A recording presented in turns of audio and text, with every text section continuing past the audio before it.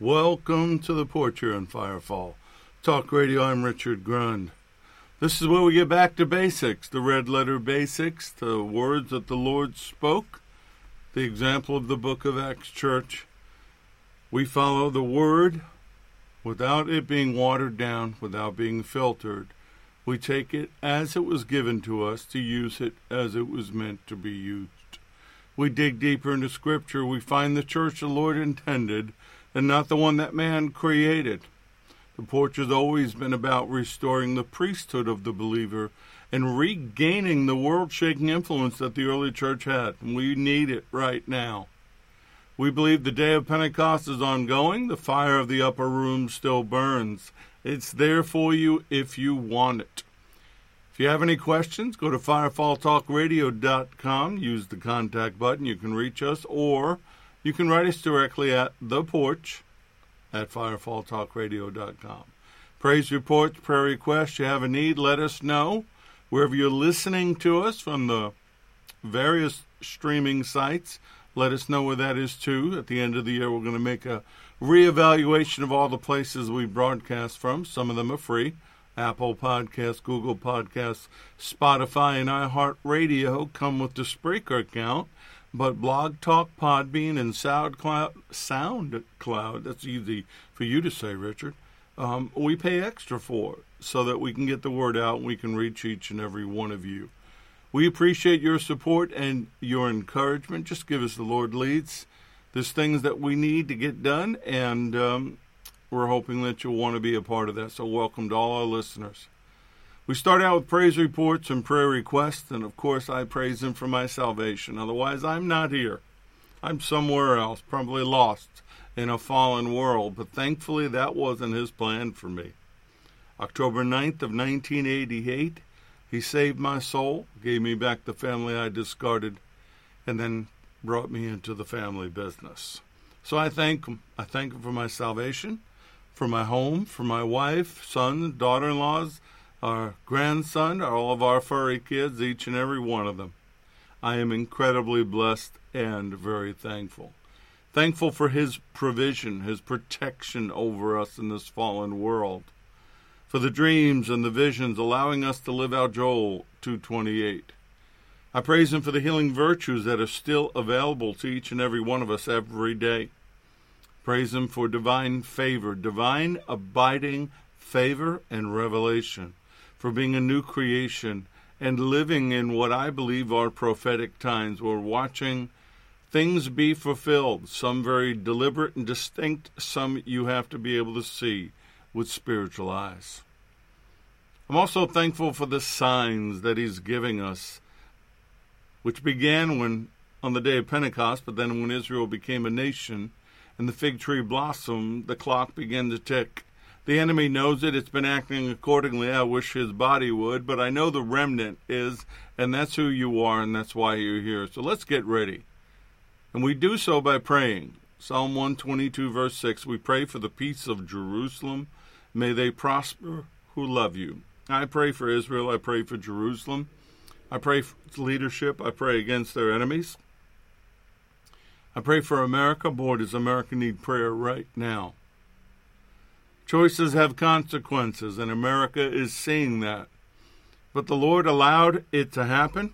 We are where we are because we wandered away, and He's getting our attention. So I pray for America. I pray that God would shed His grace on thee. I pray God would fix everything that's wrong by tearing down, rooting up, and rebuilding. I'm praying for the people of let me say that again. Praying for the people of Afghanistan. Some craziness going on there right now. The enemy's in control again, and we're seeing what the result of that is. I pray for those people. I pray that those that want to get out can get out. I pray no American will be abandoned there and be slaughtered. I pray our leaders would wake up and do something about it. I pray for Cuba and France and Australia, New Zealand, and all these places that are being victimized by their leaders. And I guess we should talk about America as well. We need to pray. And some people say, well, we may need more than prayer. Well, maybe we do, but there's only so much that we can do, and it's in his hands. But I can petition the throne room, as my brother Larry and I do every day. I pray for the fatherless and the widows, the persecuted and the martyred, the innocents, the poor in spirit, and those that are victims of injustice. I pray against the slaughter of the innocents, both in and out of the womb, both animal and human. I'm praying for missing and exploited children, the victims of sex trafficking. I'm praying that those that are a part of that demonic business would be found and brought to justice. I'm praying they would repent. Praying for our brothers and sisters around the world being slaughtered and persecuted for their faith. Right now in Afghanistan, the Taliban is stopping people and looking on their phones, and if they find a Bible app or any indication that they're Christians, they're being slaughtered. They're being beheaded. The growing religious and persecution and anti-Semitism we're seeing in the world is a sign to me that the Antichrist has stepped one step closer to the world stage. But I know that he who restrains him, I believe is the Holy Spirit in the church, is still in his way. And as long as we're here, we're going to pray and push back. We need to get bold. We need to be as bold as the enemy is and pray against it and push back. I'm praying for divine wholeness, health, and healing, and that we get back to our divine design. It's very difficult to do the job if you're fighting health issues. So I'm praying for each and every one of us who's fighting something right now to be healed in Yeshua's name. You know, Larry and I are talking today, and I believe that the things that can be healed by a change in our lifestyle or healed naturally, I think the Lord lets things go that way. But then there are certain things that only He can do. And that's what we're crying out to. We're crying out to Him right now from the throne room to speak the word and that we would be healed. Forgive us for anything we've done to ourselves or anything we have chosen that has gotten us to where we are, physically, mentally, emotionally, spiritually. Need to pray for each other, pray for our families, pray for our loved ones, heart, mind, body, soul, and spirit. Praying divine protection, that Psalm 91 covering be in place, that the enemy be held back, that the angels that he sends to guard us would be in place, that the armor would be sealed upon us. Divine inspiration would come into us. Lately, I'm in a period where he's just dropping nuggets and thoughts and scriptures and sharing things with me. It's an awesome experience, but sometimes you really got to keep up. Got to stay alert, got to stay awake. I'm praying for the remnant, each and every one of us, to be where we need to be so that He can use us, to wake up, to rise up, to take a stand, answer the call to action in whatever way He's asked us to. And sometimes it's to be a blessing. Sometimes it's to reach out to others and say, hey, I know of some people that could use your help. Firefall Talk Radio, SRT, Supernatural Response Team, The Porch. People that want to go out and confront the enemy, set the captives free, live out Luke 4:18.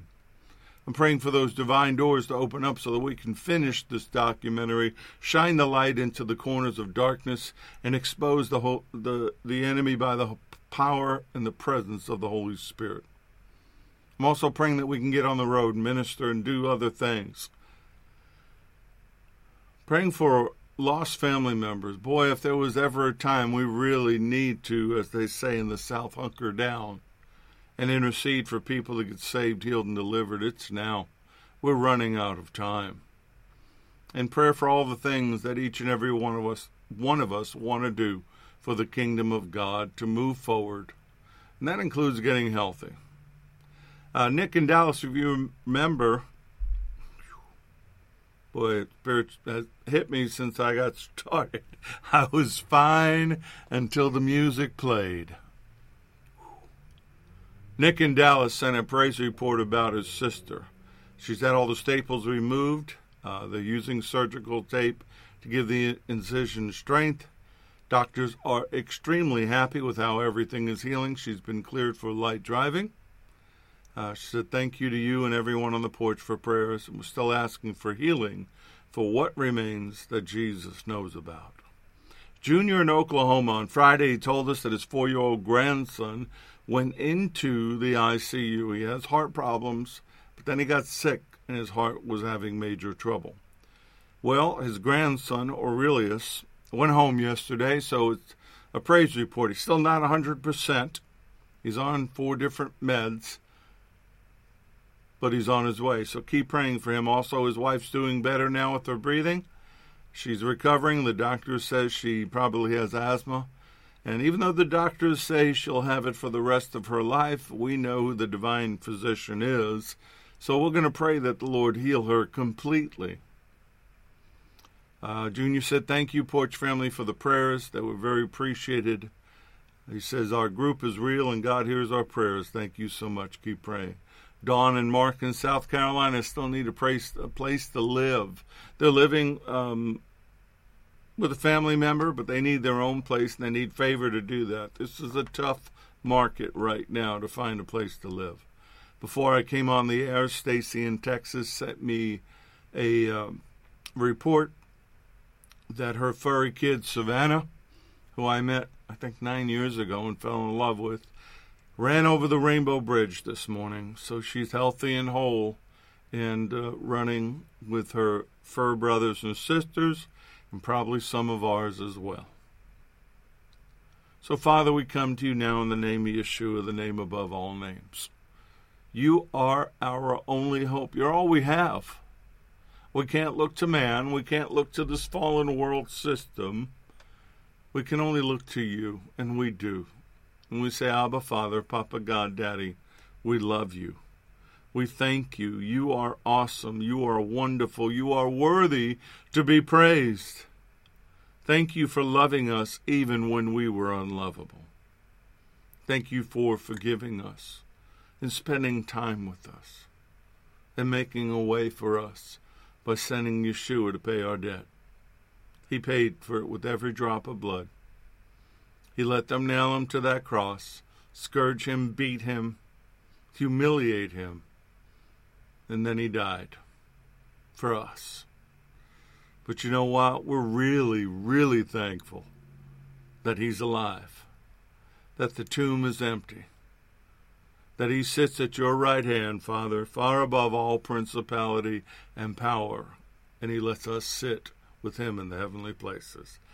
So, Lord, we love you. We thank you for what you've done. We thank you for what you're doing, and we thank you by faith for what you are going to do. We pray that you would bless us, so you would help us. You would speak, you would touch, you would change us. We need provision. We need strength. We need clarity of mind. We need your love to fill our hearts and your power to fill our hands. We need your voice come out of our mouth. So, Holy Spirit, believe that's your job. So we're going to come to you right now to remind us, to change us, to anoint us, to empower us. So we take our thoughts captive to the obedience of Messiah. We claim the mind of Messiah and cast down every vain imagination that would exalt itself above the knowledge of Elyon, God Most High, our Father. So, Lord, have your way with us. Holy Spirit, do as you will. Let the words that go forth be what you once said. Let them be received and let them be applied in Yeshua's name. Amen.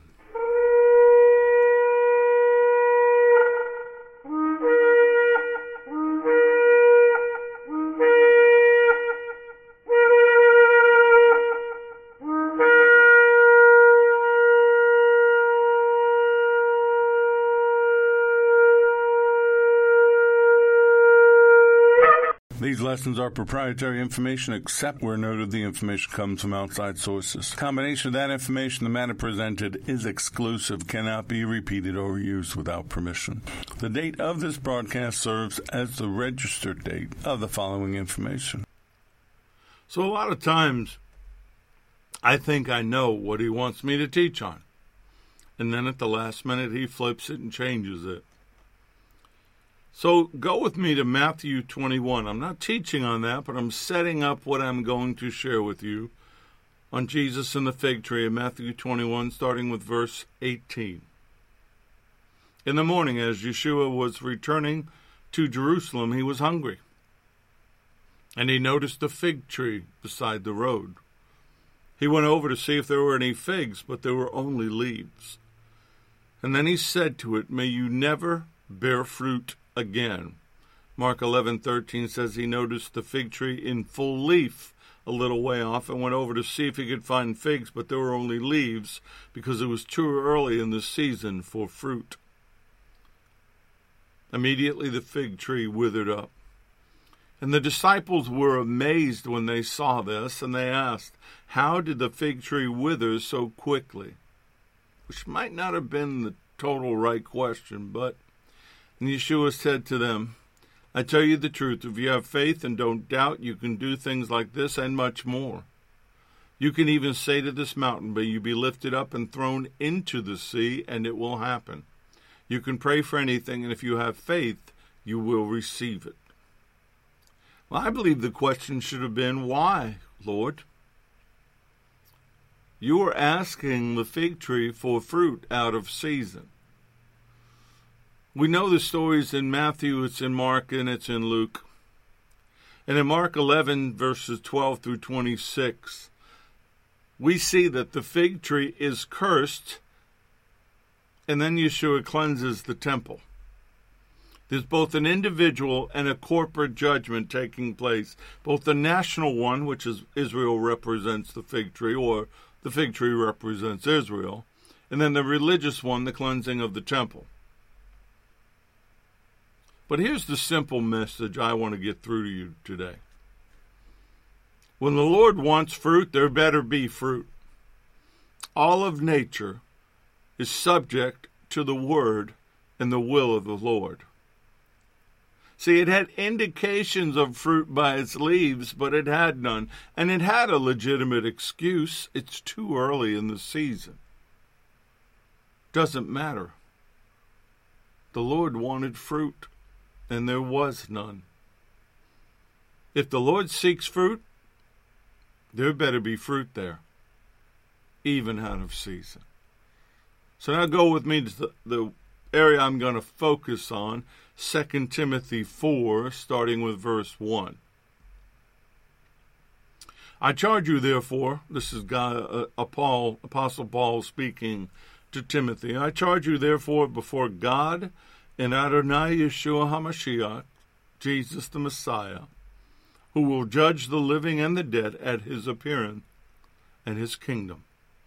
Preach the word. Be ready in season and out of season. Convince, rebuke, exhort with all long-suffering and teaching.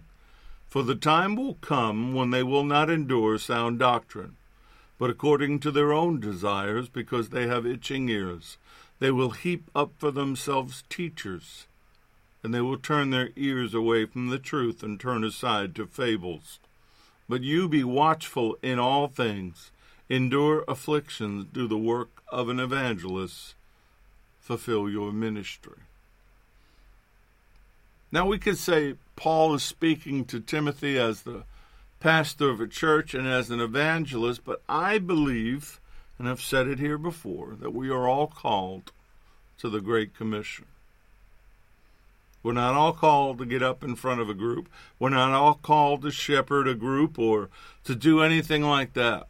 But we are all called to know the Word and to be able to share that Word with people in need, in season, and out. The Nelson Study Bible says, Paul reminds Timothy that Yeshua will return in judgment. Paul's charge to Timothy is to preach the Word. The foundation of any ministry is God's Word. Preaching God's truth is a sacred and demanding task requiring perseverance and courage. Be ready. Be ready to take a stand. Be ready to tell the truth. Speak it in love. He's telling Timothy, always be alert to your responsibilities and your calling. even when it's inconvenient to do so. Now, the type of ministry he's speaking to Timothy about is not for a novice, not for somebody who just got saved. And unfortunately, in the church, somebody gets saved, and if they have a dramatic testimony, they throw them right up on stage, or they do it themselves. They do it on social media. I see people get saved, and they're all filled with the Spirit and the vigor of their salvation, and they begin to teach when they're not ready to begin to teach. The teachers have a bigger responsibility. According to James 3:1, not many of you should become teachers, serving in an official teaching capacity, my brothers and sisters. For you know that we who are teachers will be judged, receive greater judgment by a higher standard, because we have assumed greater accountability and more condemnation if we teach incorrectly. That seems to be lost in today's society. People teach a lot of things. They teach their opinion. They teach what they think the word is instead of teaching what the word is, and they do not understand that they will be held accountable for that. The Nelson Study Bible goes on to say that being long-suffering in teaching means being patient. In an instruction, you have to be patient as a teacher. And you have to be able to communicate the word. True spiritual growth occurs over a period of time through consistent teaching and application of God's word. I didn't want to hear that when I was a baby Christian. The Lord shared a lot with me. I consumed the word. I had it, but I wasn't mature enough yet. And I was so immature, I didn't want you to tell me that I was immature. Looking back at it now, almost 33 years, I just shake my head. I've even told Pastor Shelley how thankful I am he put up with me. Sound teaching. Teaching that's based on the Word, not someone's opinion of the Word, takes spiritual maturity. It takes a commitment. It takes a love for the Lord and for His Word that you are unwilling to compromise, to water it down. You know, the Lord began to give me deeper revelation in January of 2007. And He began to download as I took it information into my mind. He began to show me things. He began to take me places, both here and in the Spirit. And I sat on that information for 3 years. I studied. I found the word that confirmed my revelation. I didn't manipulate the word. If the revelation didn't match the word, I set it aside until I could explain it based upon the word. And then it wasn't until early 2010 that I actually began to teach what He had been telling me for the prior 3 years. But there will come a time, and now is, where people will seek teachers. That's what He's telling Timothy, and boy, are we seeing it now. They're going to seek out teachers that'll tell them what they want to hear, what makes them feel good, what entertains them, which takes me into the other thing that inspired this lesson. The Christian Post, Sunday, August 22nd, 2021. This is the headline. 60% of all adults under 40 say Jesus isn't the only way to salvation. He's equal to Buddha, Muhammad. The survey shows a pluralistic worldview expanding rapidly among American Christians. Let me read this short article to you, and then hope I don't go off in too big a rant. More than 60% of born-again Christians in America between the ages of 18 and 39 believe that Buddha, Muhammad, and Jesus are all valid paths to salvation. And over 30% say that they either believe Jesus sinned, just like other people, when He lived on earth, or aren't sure, according to a new study. There is, quote, a striking decline in evangelical religious beliefs and practices over the last 10 years as a number of self-proclaimed believers to hold these beliefs has increased by nearly 25%, says Probe Ministries in a statement announcing the results of its Religious Views and Practices survey. The study, which interviewed 3,100 Americans ages 18 to 55 in 2020, looked at various other previous studies, saw a drop in the basic biblical worldview. God's attributes, the accuracy of the Bible, salvation in Jesus being sinless, went from 47% in 2010 to 25% in 2020 among born-again Christians. I would have added among self-proclaimed born-again Christians. Nope, I'm already ranting. Let me stick to the article. The drop in the expanded biblical worldview, beliefs about Satan and morals being objective, went from 32% in 2010 to 16% in 2020. This is a quote. So, the percentage of born-again Christians with a biblical worldview of either type has been cut in half over the last decade, says the study, which compared the 18 to 29 age group from 2010 with the same group 10 years later, now 30 to 39. The result is a startling degradation in worldview beliefs of born-again Christians just over 10 years. Kirby Anderson, president of Probe Ministries, says, this means even born-again Christians can have a false view of Jesus Christ and embrace a pluralistic worldview. Pastors and church leaders just can't assume any longer that the members of their church or Christian organization have a basic biblical worldview. There's even a greater drop-off among the general population, the study found. For the basic biblical worldview, there's a drop-off of 13% to 6%. For the expanded biblical worldview, the decline is from 9% to just over 3%. Anderson goes on to say these disturbing trends are, yes, due to pastors not consistently teaching biblical theory, but they can also be attributed to young Christians who are not paying attention, who are focused nearly exclusively, it seems, on their phones, social media, and other content they deem more compelling. He goes on to say the study suggests that we have to continue to explain the cost of salvation, that there is no way to salvation other than through the sacrificial and atoning death of a sinless Christ, or a Messiah as I would call him, that no one can come to the Father except through the Son, but also that anyone may come through him. An article studies finding on the Probe Ministry website notes that in the Roman Empire in AD 60, the biblical worldview Christians accounted for less than 1% of the population. I just read that out loud for the first time, and that's not written very well. Basically, what it's saying is that in the Roman Empire, 60 AD, the Christian worldview was only 1% of the population. 300 years after that, virtually the entire empire was at least nominally Christian. Anderson says, finally, in conclusion, if we will commit ourselves to proclaiming the excellency of him who called us out of darkness into his marvelous light, God will bring revival to our land.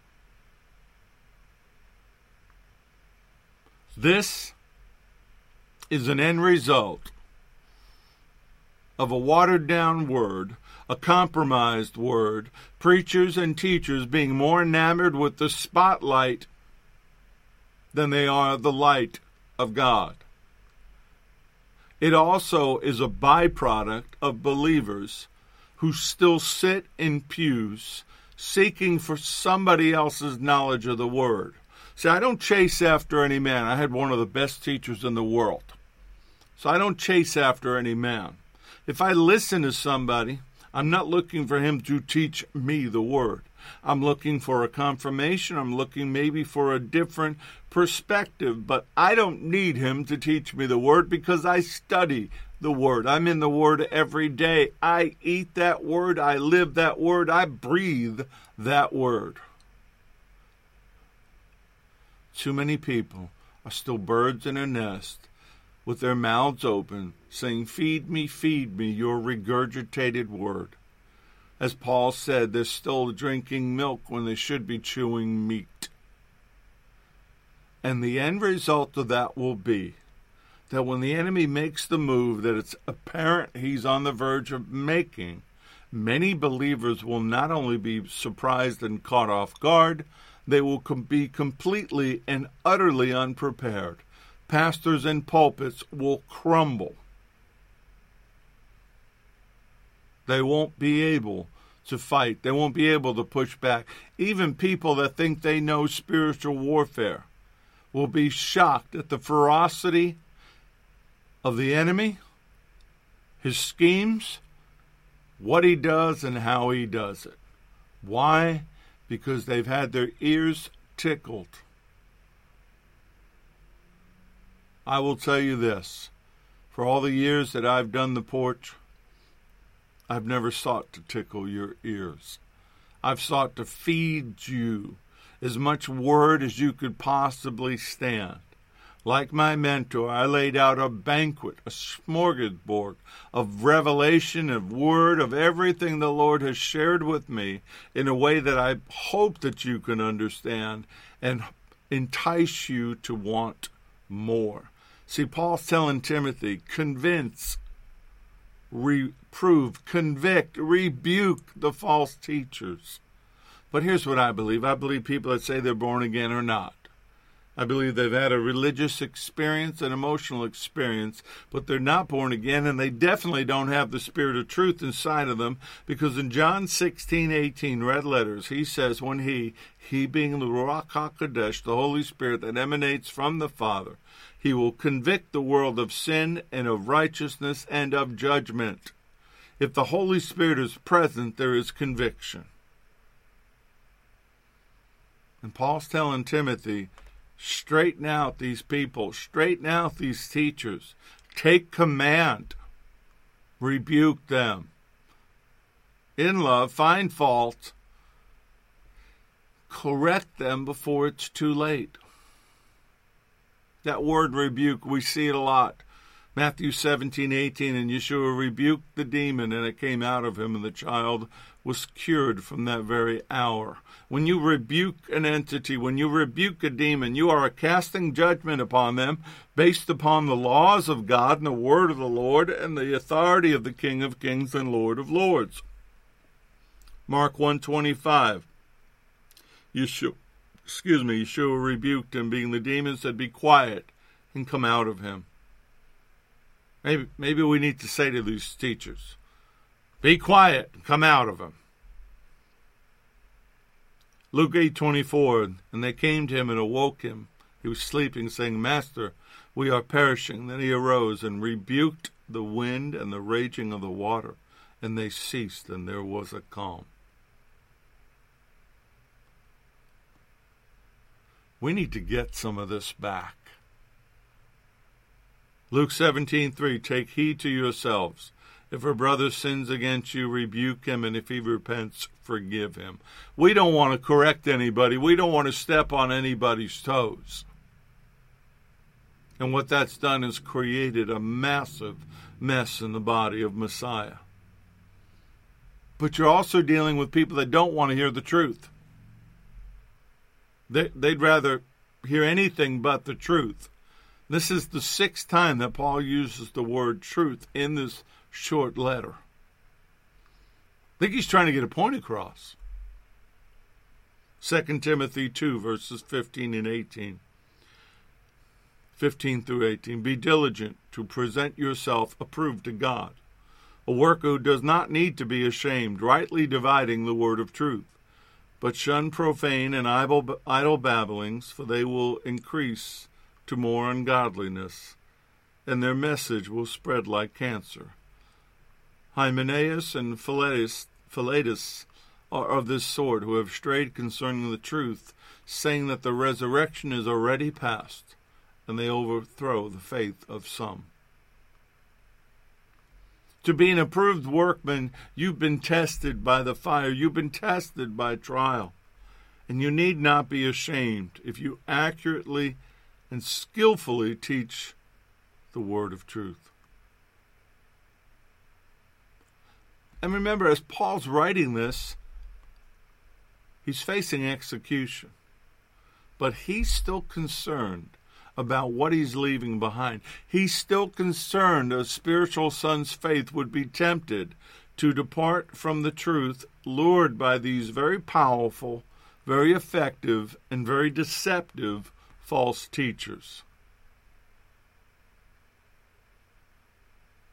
We need apostles like Paul to speak up and to stand up. Now, I've seen people, they do podcasts and they do things on YouTube, and they start to attack people, and some of them, there's one person that's very popular right now. I won't mention his name. People send me his videos, and the spirit behind his criticism is not from the Lord. First of all, he's not old enough and mature enough in the Word to be doing what he's doing. 2 Timothy 2, verses 22 through 25. Flee also youthful lust, but pursue righteousness, faith, love, peace with those who call on the Lord out of a pure heart. But avoid foolish and ignorant disputes, knowing that they generate strife. As a servant of the Lord must not quarrel, but be gentle to all, able to teach, patient, in humility, correcting those who are in opposition, if God perhaps will grant them repentance, so that they may know the truth. See, you can know the truth, but not the spirit of that truth. I'd like to say I was different as a baby Christian, but I wasn't. Sometime the fire and the fervor got the better of me, and I had to be taught by the Lord the hard way. I had to be humbled. I had to be stripped. I had to be broken. We're to pursue righteousness, pursue faith, pursue love, and peace with those believers who call on the Lord out of a pure heart. You want to correct someone, you don't want to break them. We need to do it with grace and mercy and courtesy and gentleness, in the hope that the Lord, through the Holy Spirit, will inspire them, convict them to repent, and lead them to the knowledge of the truth, that they would accurately understand and welcome it.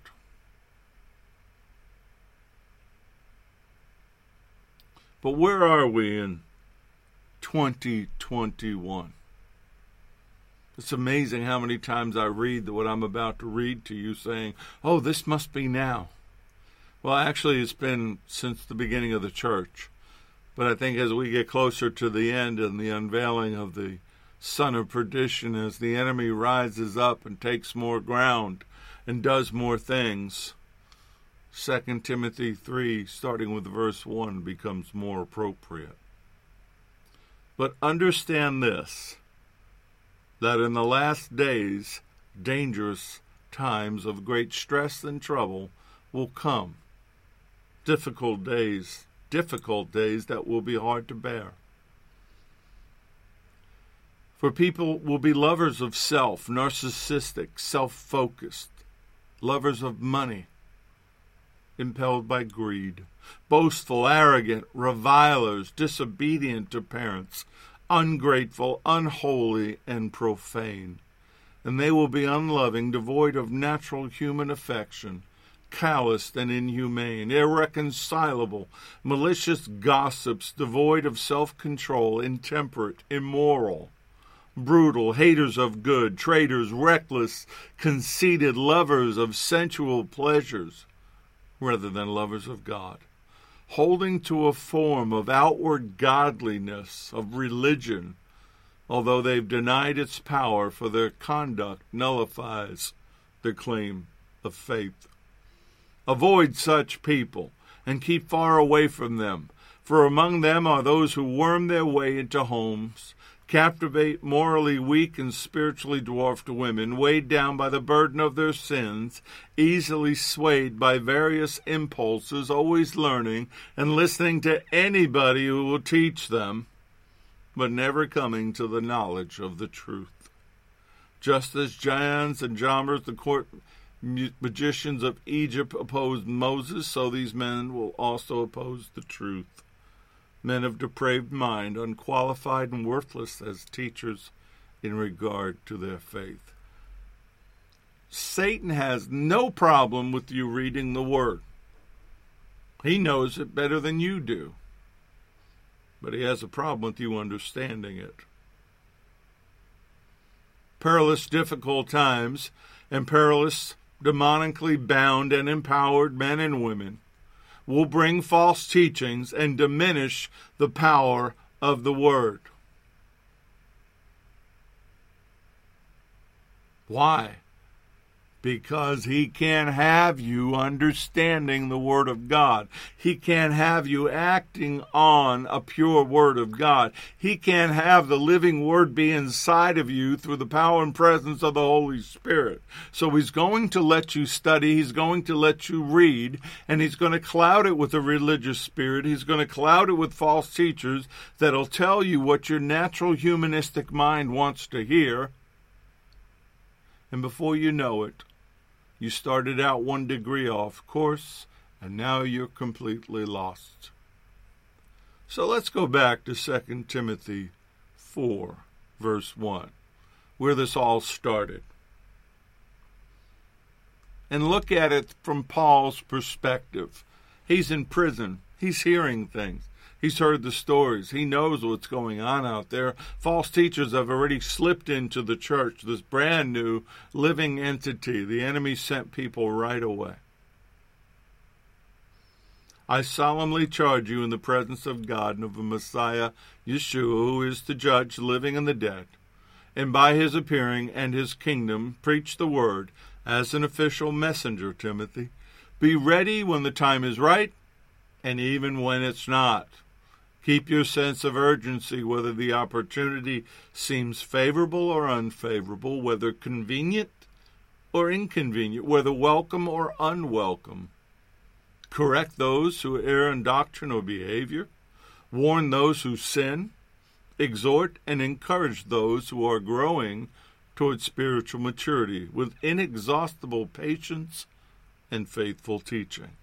For the time will come when people will not tolerate sound doctrine and accurate instruction that challenges them with God's truth, but wanting to have their ears tickled with something pleasing, they will accumulate for themselves many teachers, one after another, chosen to satisfy their own desires and to support the errors they hold, and will turn their ears away from the truth and will wander off into myth and man-made fiction, and will accept the unacceptable.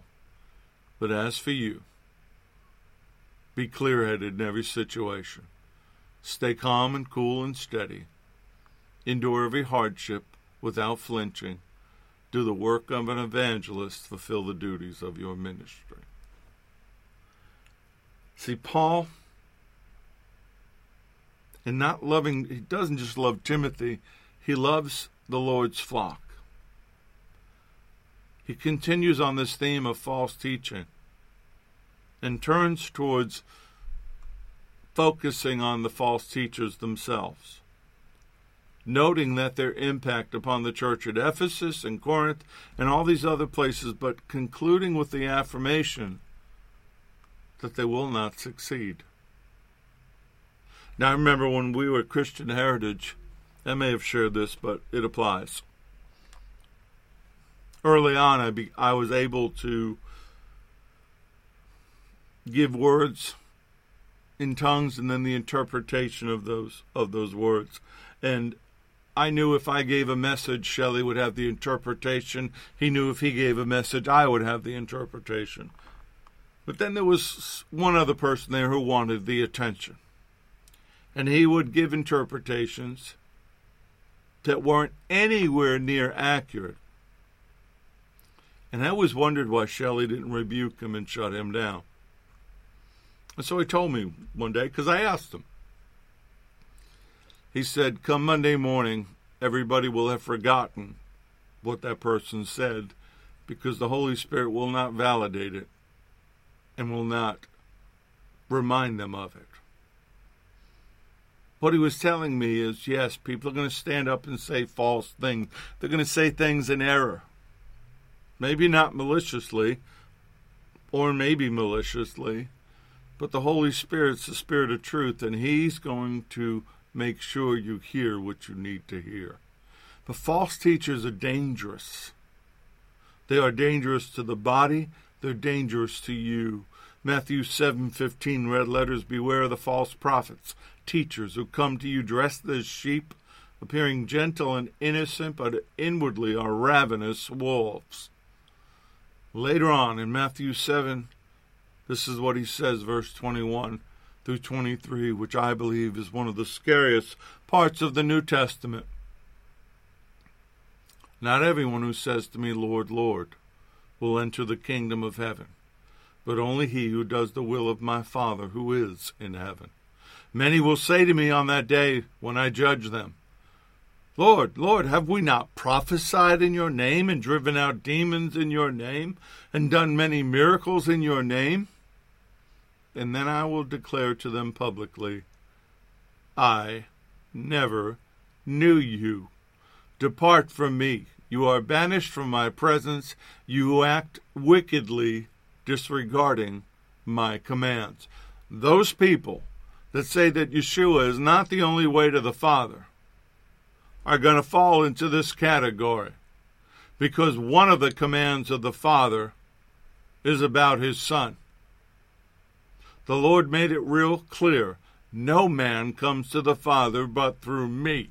So that anyone who thinks that Muhammad or Buddha or anyone else will lead to salvation is saying, Lord, you're a liar.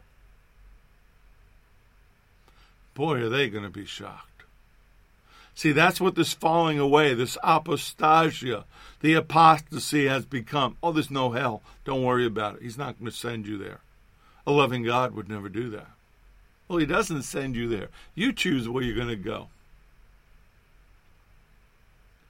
These same teachers, these same demonically inspired wolves that have snuck into the flock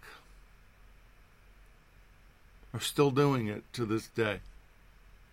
The great and final apostasy, the repudiation of the faith in Messiah, occurs just before the appearance of the son of perdition, the Antichrist. He has to have a world that doesn't believe in the purity and the fullness of the Word of God. So that's why Paul, through divine revelation, through Scripture from Daniel to Matthew, is saying that by the Holy Spirit explicitly and unmistakably, I'm starting to get a little riled up here. Let me calm down. Let me slow down. Let me throw it back into a low gear. Okay, we're back on the road. That in later times, some will turn away from the faith. I bet you know people like this. I do. They pay attention to deceitful, seductive spirits and doctrines of demons. They're misled by the hypocrisy of liars, whose consciences are seared as with a branding iron, leaving them incapable of ethical functioning. Doctrines of demons. That's not just teaching that are demonically inspired. That's teaching that are really practicing the occult. So between the prophecies of Daniel from Daniel 7:25, that the Antichrist will speak words against the Most High God, wear down the saints of the Most High, and he will intend to change the times and the law, and they will be given into his hand for a times, 2 times and a half time, 3.5 years. For the Antichrist to succeed, he has to have people that don't believe the word. Which is why in Matthew 24, starting with verse 4, the theme is don't be deceived. Be careful no one misleads you, deceiving you and leading you into error. For many will come in my name, misusing it, appropriating the strength of the name which belongs to me, saying, I am the Messiah, the Anointed. And they will mislead many. You will continue to hear wars and rumors of wars. See that you're not frightened, for these things must take place. But it's not the end of the age yet. For nation will rise against nation, kingdom against kingdom. There will be famines and earthquakes in various places.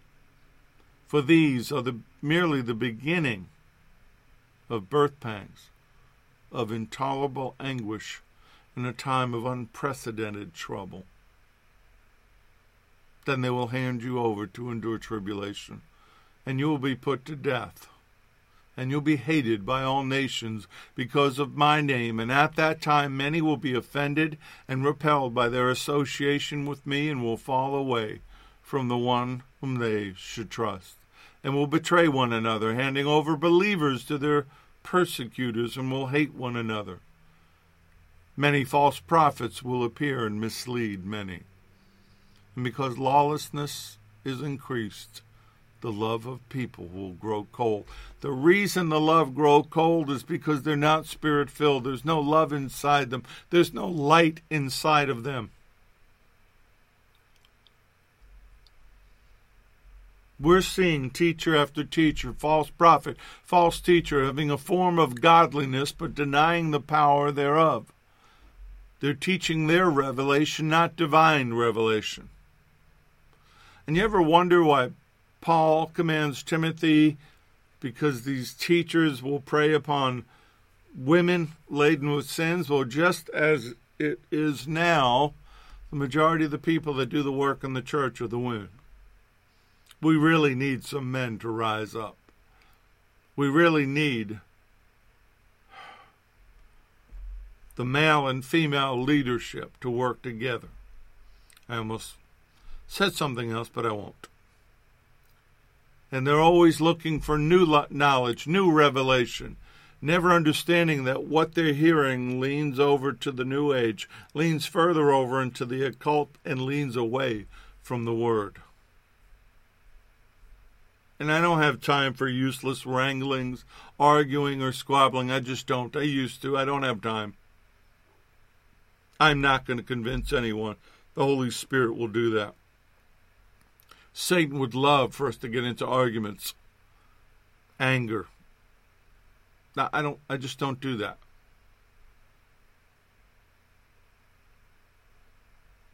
The other thing we see a lot of is people have the verbiage, they have the vocabulary. They say the right things, but what they're saying isn't truth. See, we weren't supposed to blend in. We weren't supposed to be unnoticed. We were supposed to display the gospel in all its beauty, in all of its power, regardless of the complications, regardless of the persecution. He is a risen Redeemer.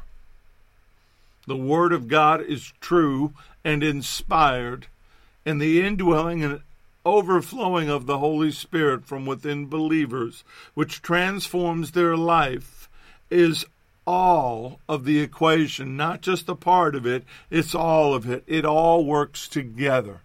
And we need a church that lives and walks like that. We don't need super religious, pious people. We don't need superstars. We don't need people saying, well, so-and-so said this, and brother so-and-so said that. Stop. You have the same Holy Spirit inside of you that speaks from the throne room.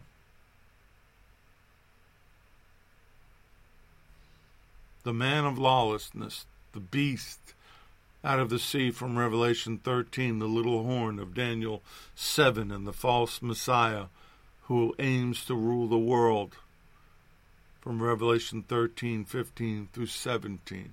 That's who we call the Antichrist. And regardless of the power he gives the other two beasts, the false prophets, regardless of all that he comes and does, regardless of all the supernatural abilities that he and the fallen have, he can't rule a world in which people still know and believe in the Word of God.